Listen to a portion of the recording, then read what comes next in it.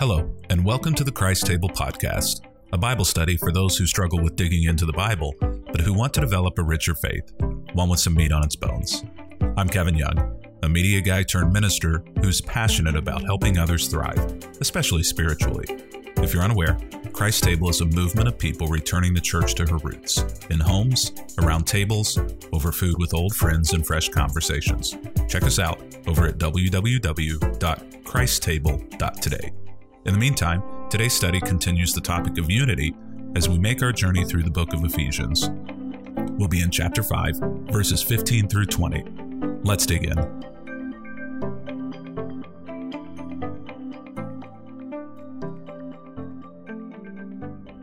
Well, today as we enter the book of Ephesians, I was reminded growing up of how I was always known as the guy who had absolutely no motor skills. Now, I grew up as a child in Indiana, and Indiana is known for snow, and we are bearing down right now on September. And September, October in the north is when it begins to get cold, and even some snow begins to visit itself there. Now, I can remember at least once or twice every single winter season slipping and falling on ice. Most of those times happened whenever I was getting on the bus or getting off the bus, whenever I was headed into church or headed out of church. And so almost every single time that I slipped and bit the dust or bit the ice was in front of a large group of people. And so everybody was there to see it. And it was always embarrassing. And I was always known as the guy who was not able to stand on his feet. And so I kind of essentially avoided sports through all of my childhood and early adolescence because I didn't have great motor skills. And also I just had this image of myself of not being able to have sure footing or being able to really accomplish anything. And when we come to Ephesians chapter 5 at verse 15, this is something of the image that Paul has in mind when he says, "Be careful how you live." The wording that he actually uses in the original Greek is wording that has to do with your feet, with where you place your feet. Be sure that you are careful with where you place your feet. Make sure that you're placing it on firm ground. He goes on to say then, don't live like fools, but instead live like those who actually are wise. You're given a choice. I'm given a choice as to who we use as a example, who is our mentor in how to live. And ultimately, unfortunately, many times we use people who are not great examples, people who have not placed their feet well or who are not placing their feet well or placing their feet carefully as an example of how to live. And those are the type of people that we follow. If we live like a fool, then we become a fool. If we live like the wise, the Bible tells us that we become wise. Make the most of every opportunity in these evil days. Now, in the English rendering of that, we don't actually get a sense of what Paul's saying here, but Paul is saying something very specific because the church, when he writes this, is beginning to sense that there is going to be a great wave of persecution coming their way.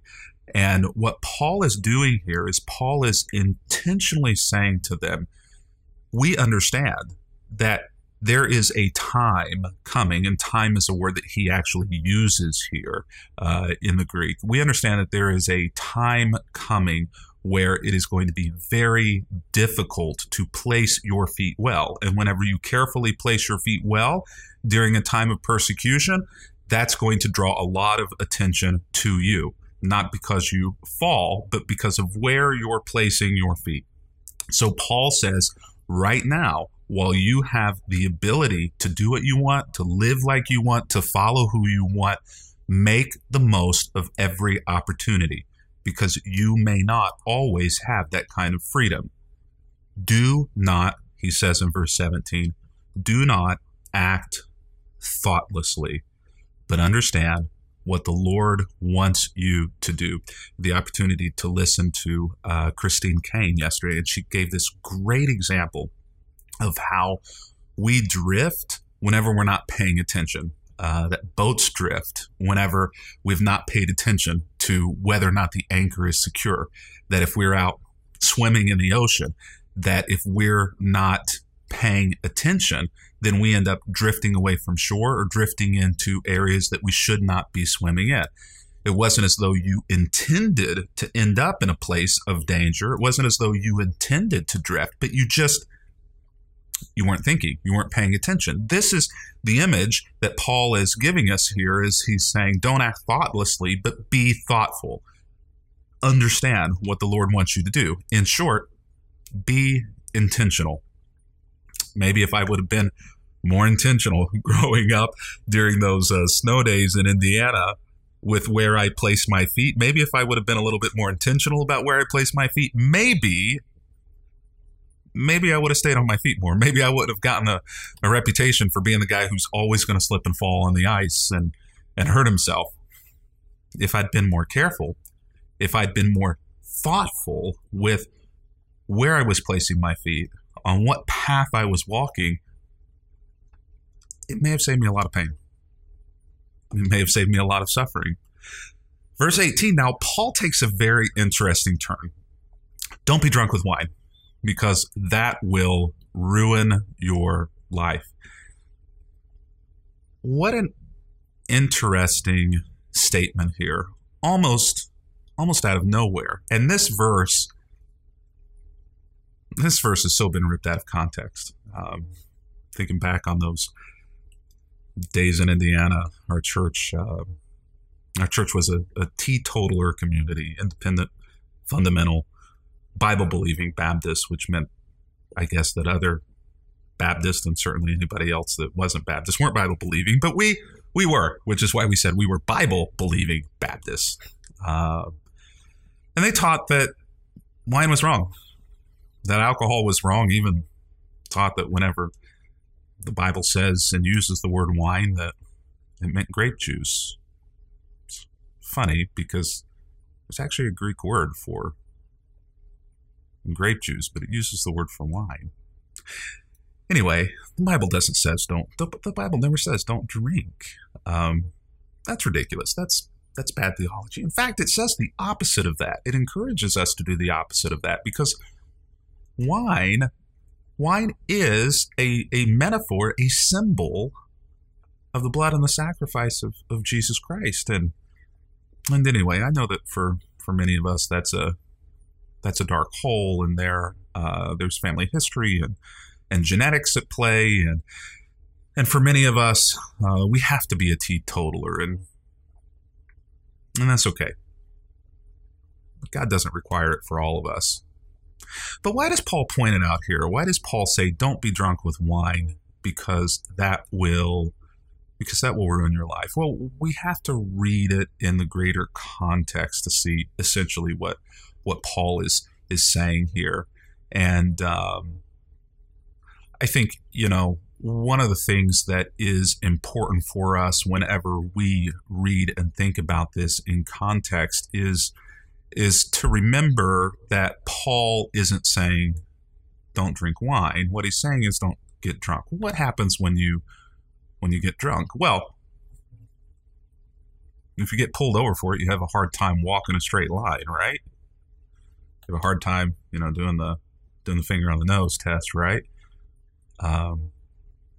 Oftentimes, if you've ever been in the situation, had to carry a friend out of a bar to keep him upright, to keep him from stumbling and falling and hurting themselves. And I think that what Paul is doing here is Paul is essentially leveraging this as an example of one way in which we can understand what it means to not get ourselves thoughtlessly in a situation where we're not able to place our feet well.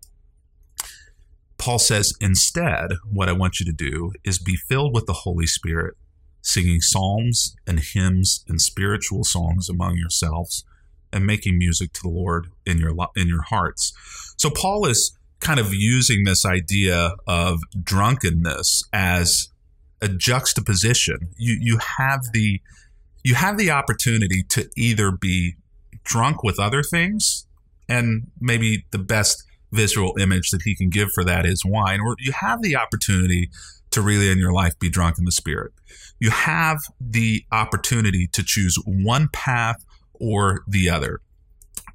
Either way, you're going to be filled with something that is going to inebriate you, that in the eyes of the world is going to make you seem a little crazy and a little off and a little not yourself.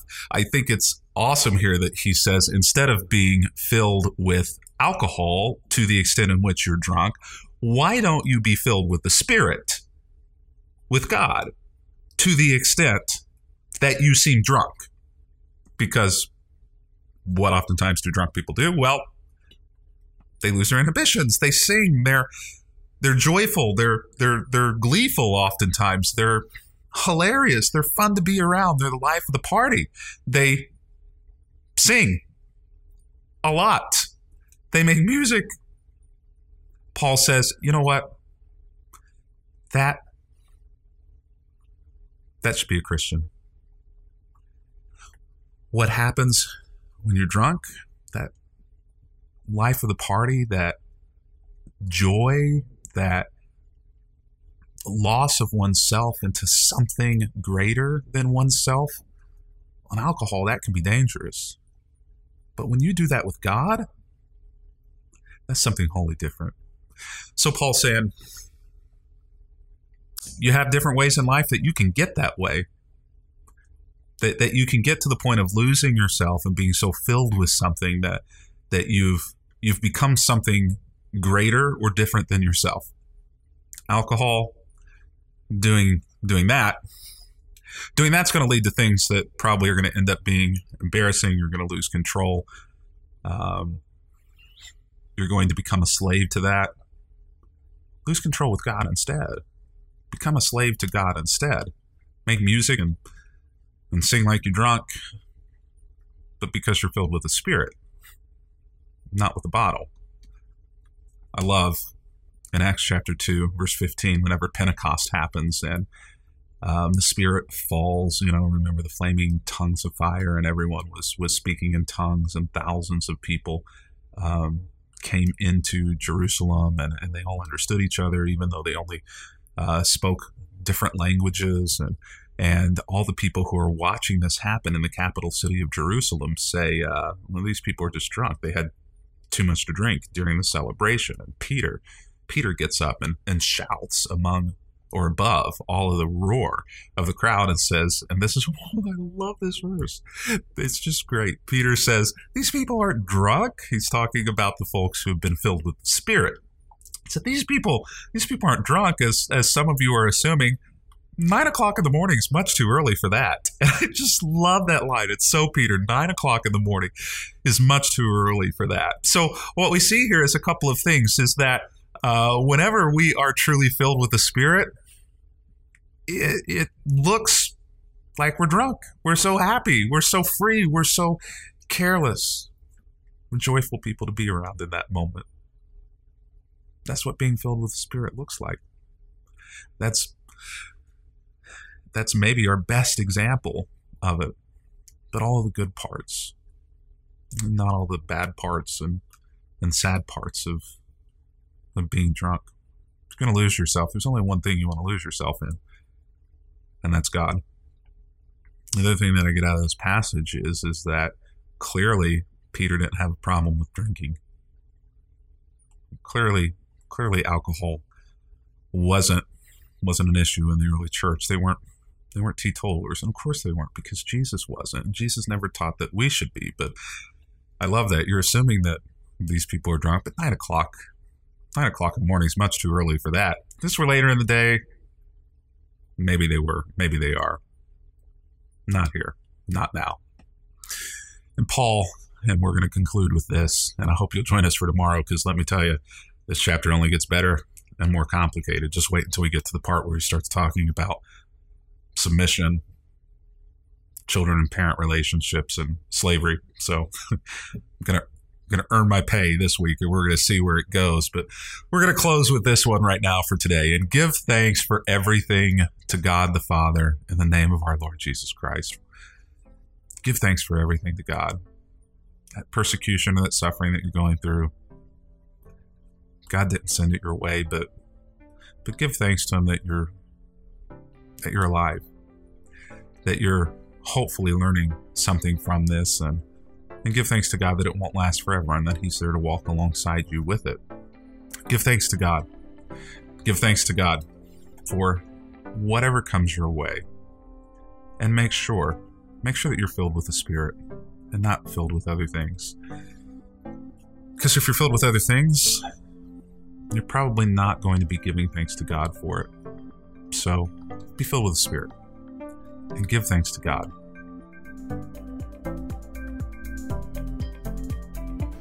This Bible study from the book of Ephesians is brought to you by Christ Table. If you'd like to join us in the study, there's an easy-to-follow guide in the show notes. We'd love to have you join us. 65 million adults in the United States have dropped out of church, and that number will grow by 2.7 million before the end of this year. We here at Christ Table are committed to doing something about that. We're committed to creating a world where the table is once again the center of the home, the center of family life, and especially the center of faith formation. Our mission? It's simple: to help people eat freely and drink deeply of life and of faith. Find out more about us by going to www.christtable.today. When you get over to Christ Table, be sure to sign up for our email list there. And for those who choose to donate, we've got a resource box that we'll send you in the mail as our thanks. And trust me, you'll like it. By the way, the podcast is available because of the generous donations of our listeners and the incredible community of people who call Christ Table their spiritual home. Join us on our next episode as we continue our step-by-step study through the book of Ephesians. And if you'd like to watch these Bible studies live, there's more information on our website about that as well at www.christtable.today. Thanks so much for listening. We wouldn't be here without you. Until next time, I'm Pastor Kevin Young, and this is the Christ Table Podcast.